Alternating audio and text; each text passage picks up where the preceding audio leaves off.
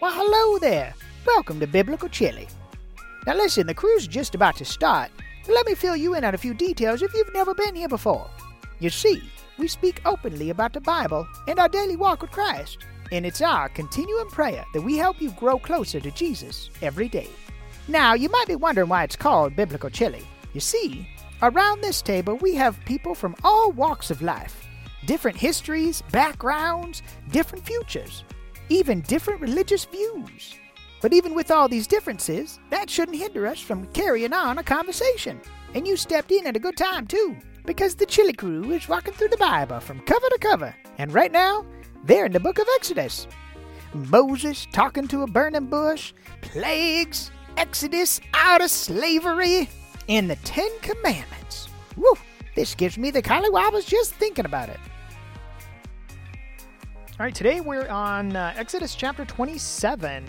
Moses is still in the mountain. This is God still giving Moses instructions on what's happening and what he would like them to do. So not just, like 10 Commandments and all that kind of stuff, but God's also giving them instructions about the tabernacle. So these are still, God is reciting the blueprints of the tabernacle, and so we're just continuing on. So this is Exodus chapter 27, starting at verse 1.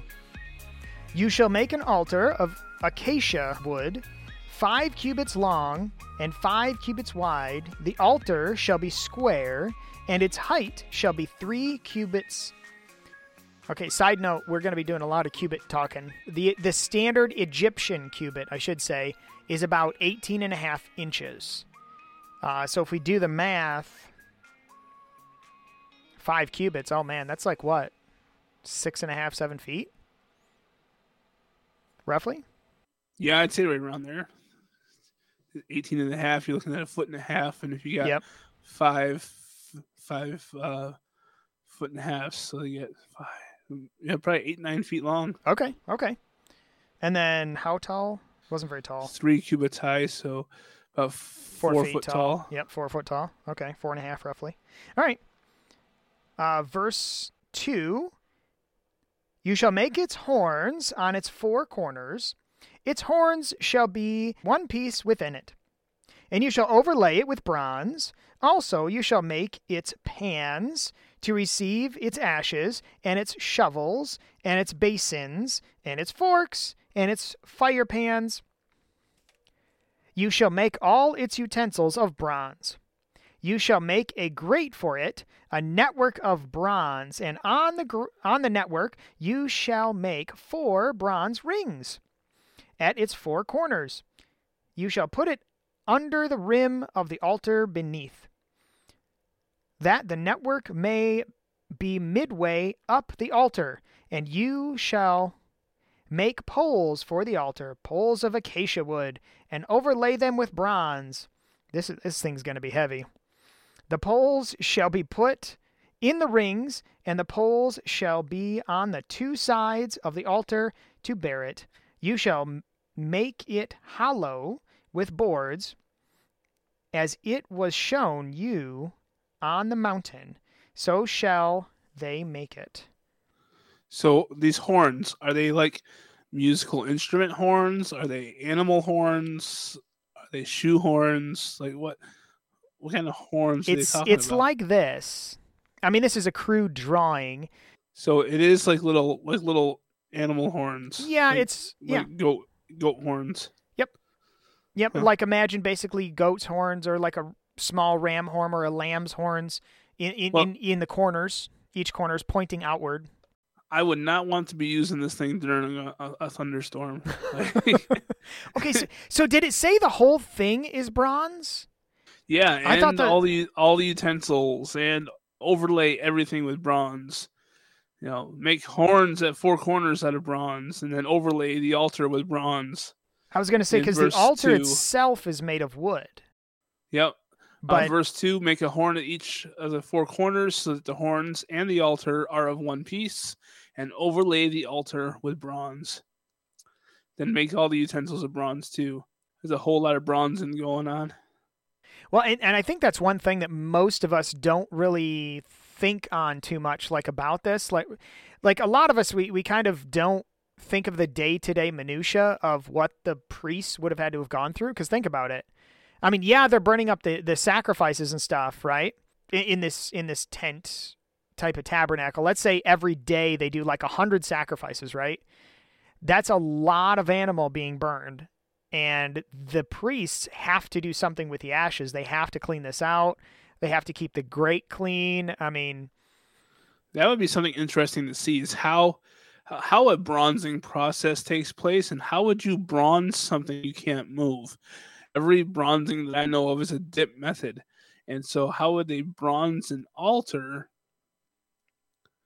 without being able, it's such a large piece too, and you're supposed to bronze everything? Wouldn't it be like you do with overlaid gold? Because if you're going to overlay it with bronze, wouldn't that be like a paint? No, overlaid. Like, if you beat gold thin enough, you can just fold it over the metal. Fold it over the wood. Yeah, that's overlay. Like, and then you just beat the gold hard enough into the wood, and then it's overlaid with gold. Obviously, they can't. Back then they weren't able to. I'm sure, very often. Maybe somebody figured it out. Make an overlay like a gold leaf overlay. I doubt it would be that thin. And that's a good question though, Tom, because what we're talking about here is an altar, so it would have to be some thick bronze to make sure that it doesn't burn the acacia wood on the other side. Yeah, and as well as strengthening. I know the acacia wood is really strong, but if they're wanting to move this thing around with 2 poles, right, and stuff, that's a ton of weight to try to withstand and maneuver around. No, I agree. I would love to see that, though. I don't know how they would do that. All right, so I guess let's go on. Just keep in mind that this is the actual altar that the animals were sacrificed on. So, all right, verse 9. You shall also make the court of the tabernacle. For the south side there shall be hangings of the court, made of fine woven linen, 100 cubits long for one side. Okay, so 100 cubits would be 180 inches. Inches, yeah. So that'd be like... Again, you got a calculator? No, it'd be 1,800 inches. That's 150 feet. 150 foot long. Yep. So 150 foot long. So the tabernacle would have been 150 feet long on one side. So that's just verse 9. Okay, let's continue on. Verse 10. And its 20 pillars and their 20 sockets shall be bronze. The hooks, here we go again. The hooks of the pillars and their bands shall be silver. Likewise, along the length of the north side, there shall be hangings 100 cubits long, with its 20 pillars and their 20 sockets of bronze, and the hooks of the pillars and their bands of silver. All right, so we're just talking about the north and south side. Yeah, the long, yep, really long, 150 feet. It's starting to resemble about the size of part of a football field. Yeah, about maybe a third or almost half. Looks like, yeah.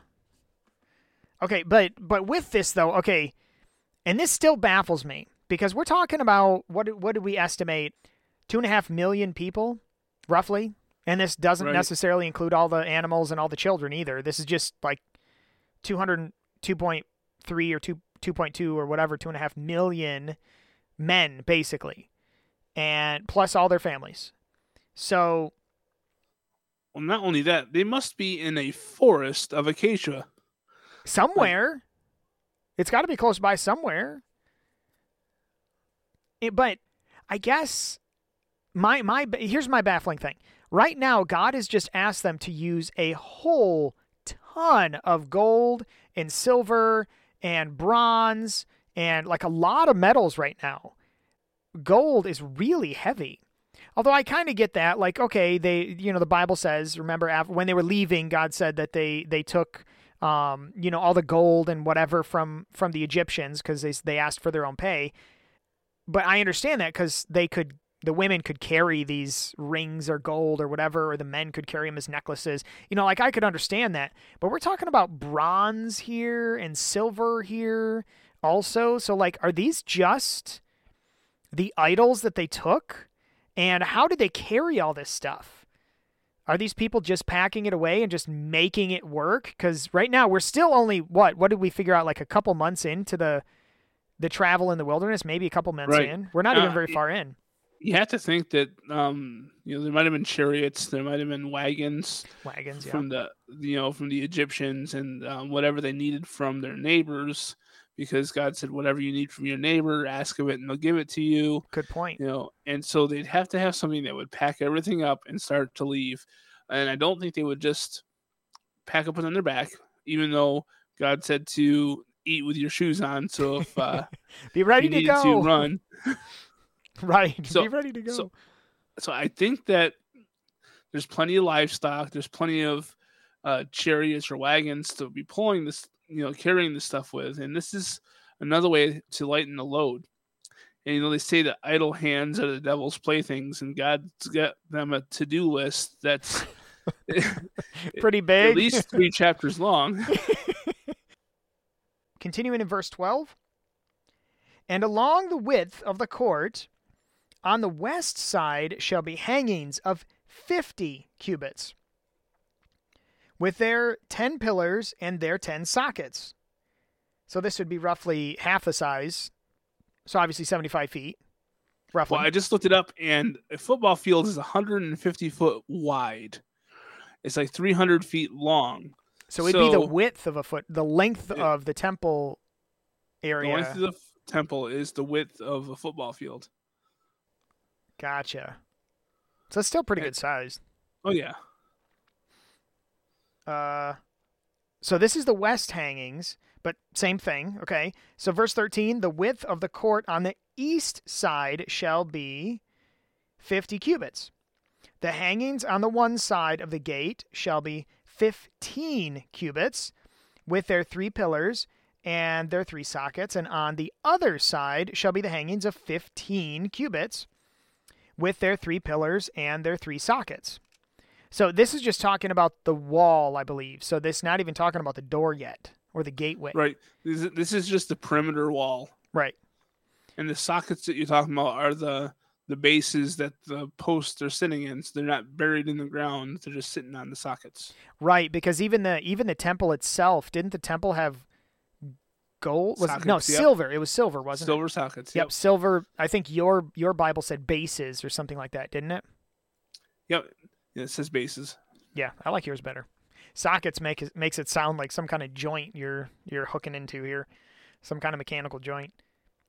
Verse 16, for the gate, here we go. So for the gate of the court, there shall be a screen 20 cubits long, woven of blue, purple, and scarlet thread, and fine woven linen made by a weaver.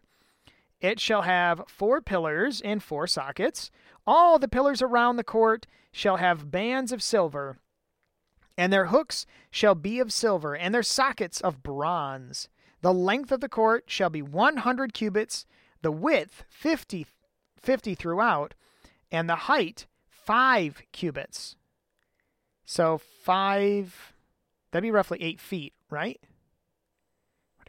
Yep, 5 cubits. Roughly. Yep. So about 8 feet. So it's got a good privacy fence going on.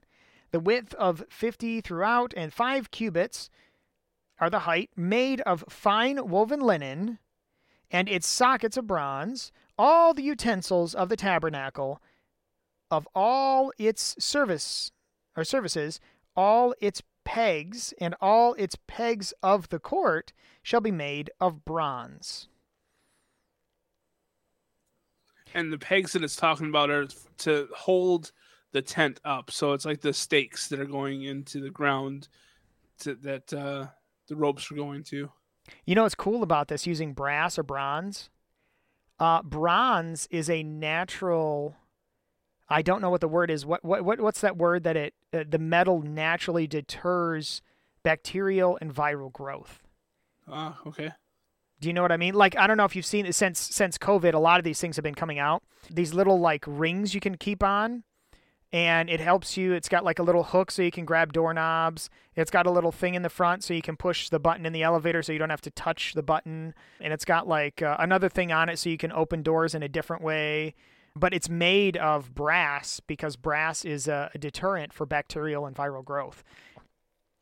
Verse 20, and you shall command the children of Israel that they bring you pure oil of pressed olives for the light, to cause the lamp to burn continually in the tabernacle of meeting outside the veil, which is before the testimony. Aaron and his sons shall tend it from evening until morning before the Lord. It shall be a statute forever to their generations on behalf of the children of Israel. So the candlestick is actually inside of the tabernacle itself, is inside of the temple, basically. It's just inside. It's in what's called the holy place. What he's talking about is the most holy place where the testimony is. The testimony just means testimony, the covenant. So that's talking about like the Ten Commandments, the mercy seat. That's where the one sacrifice a year would go there. The tabernacle together actually has three compartments. It has the courtyard, and then the holy place, and then the most holy place. The most holy place is where the Ark of the Covenant is and the Ten Commandments. The holy place is where the table of showbread is, where the candlesticks are, a 12-branch candlestick, that kind of stuff. Then the courtyard is where the sacrifices would happen. Let me give you a picture of how it's supposed to work, and it's real simple.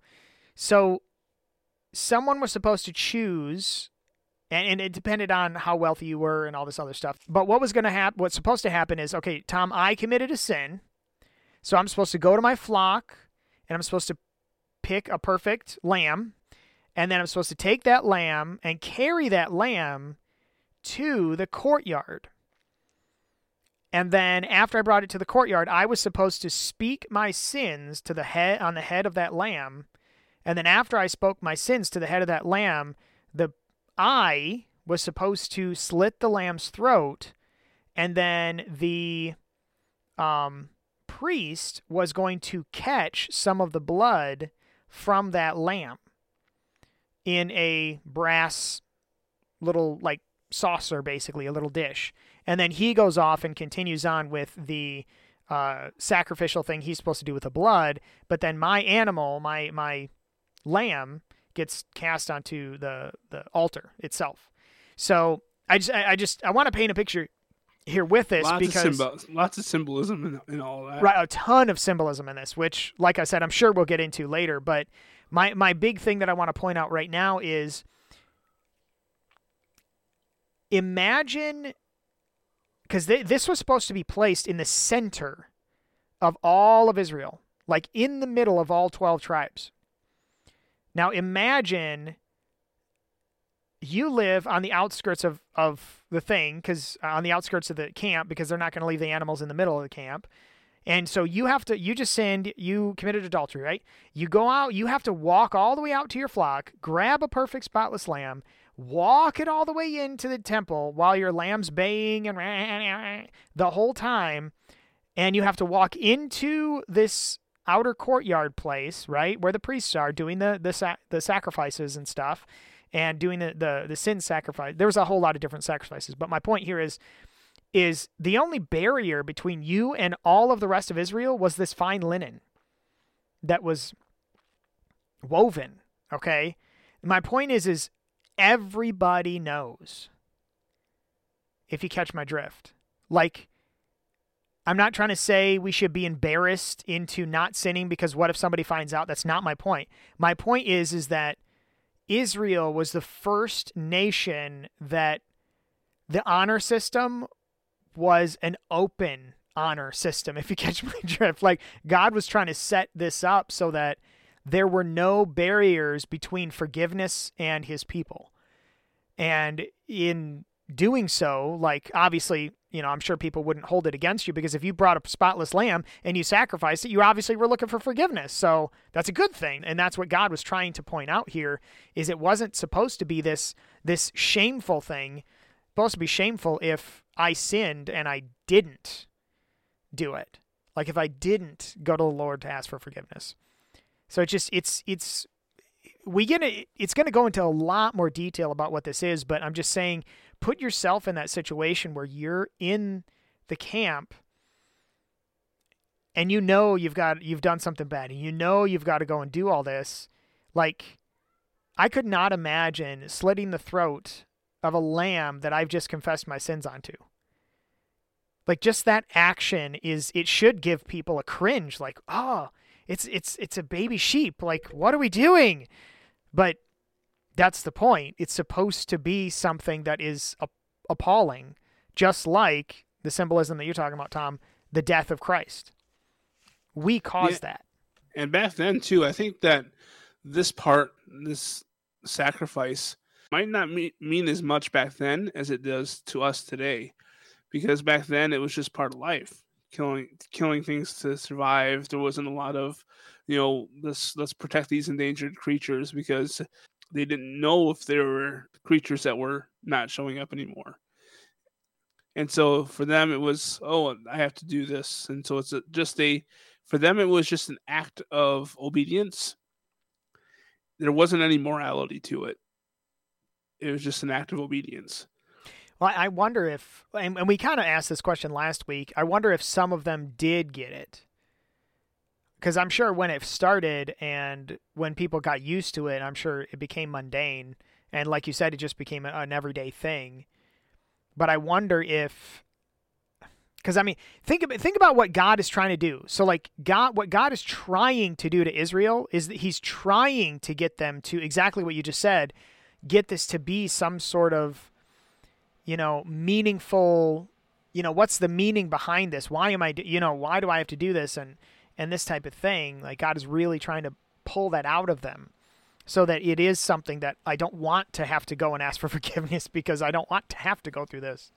Right. And when the meaning, when the symbolism is gone, when the understanding of why, then it just becomes something that it's not. It then becomes about the sacrifice, and your sacrifice isn't perfect enough, and I don't have a good enough thing to bring to sacrifice, and I was told to do this, but now I can't, so I'm forever damned because I don't have a good enough sheep in my flock to go and sacrifice.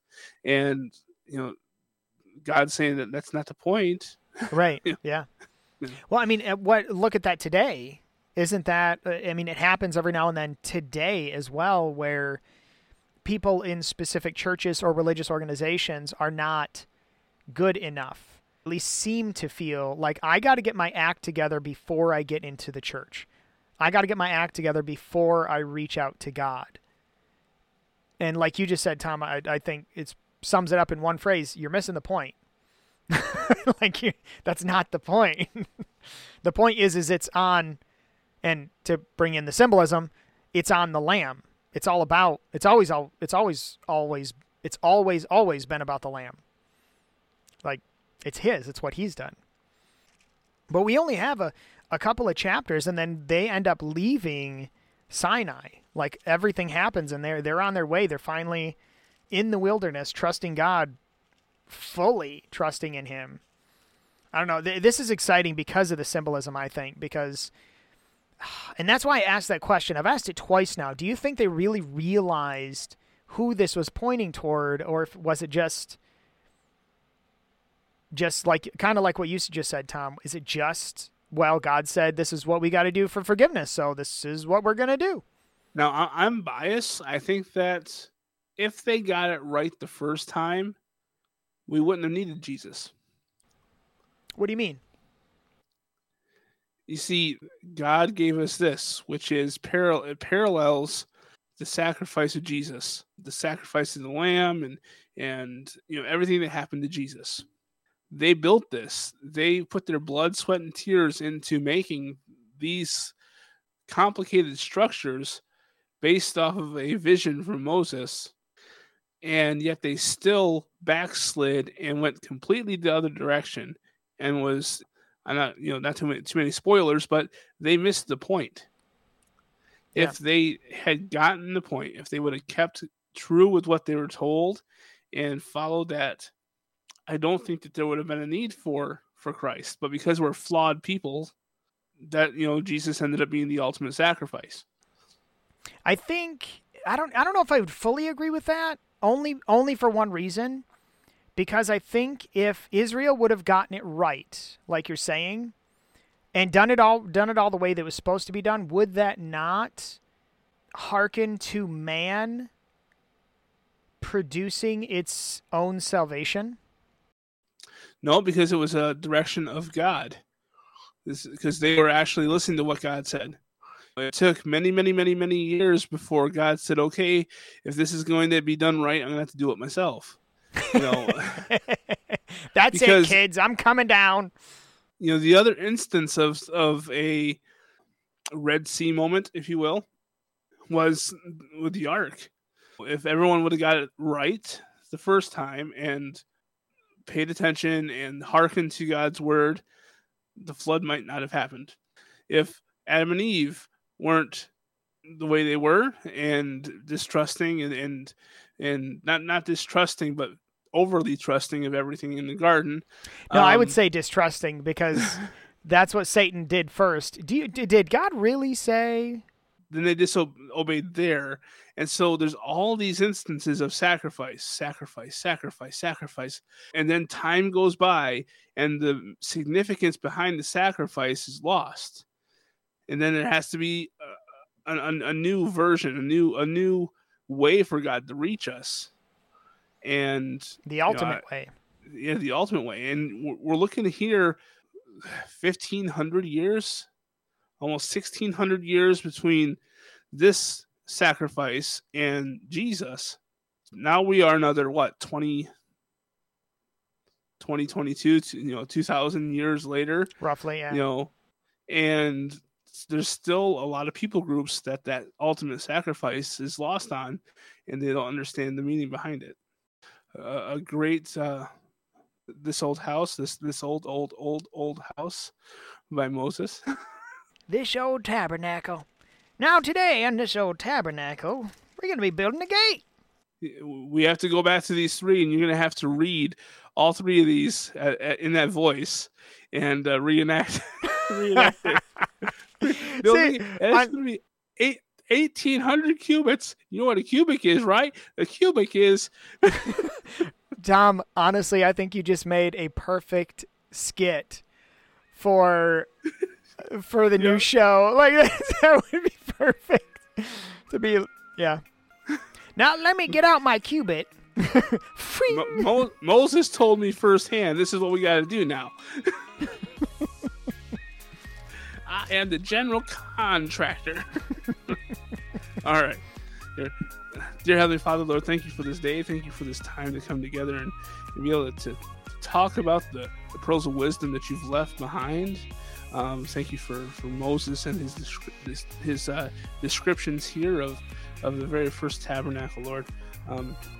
As much as we poke fun and laugh about it, Lord, we know it's a really serious and symbolic building and structure. And Lord, I just pray that you help us not to have the significance lost on us. And Lord, I just pray that you be with us until we meet each other again. In Jesus' name, amen. Amen. Well, this has been Justin. And this has been Tom. Thanks so much for listening, everybody. And we'll talk to you next week. Lost my voice.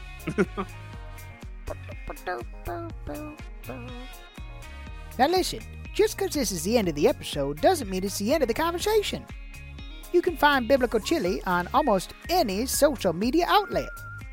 And if you're not a big fan of YouTube, just search for Biblical Chili anywhere and I'm sure you'll be able to find us. Or just go to biblicalchili.com. Now until we meet again, remember, be part of the conversation. Goodbye. Welcome to Biblical Chili, brought to you by Spider-Man. Didn't you know that Spider-Man is amazing and he got bit by a radioactive spider, which gives him his abilities, now live in theaters. Now back to you, Justin. Do you think they're still listening? I doubt it. There can't be that many people that listened all the way to the end of the track. Most will probably skip it. But in case you did, congratulations, you're one of the few. We love you.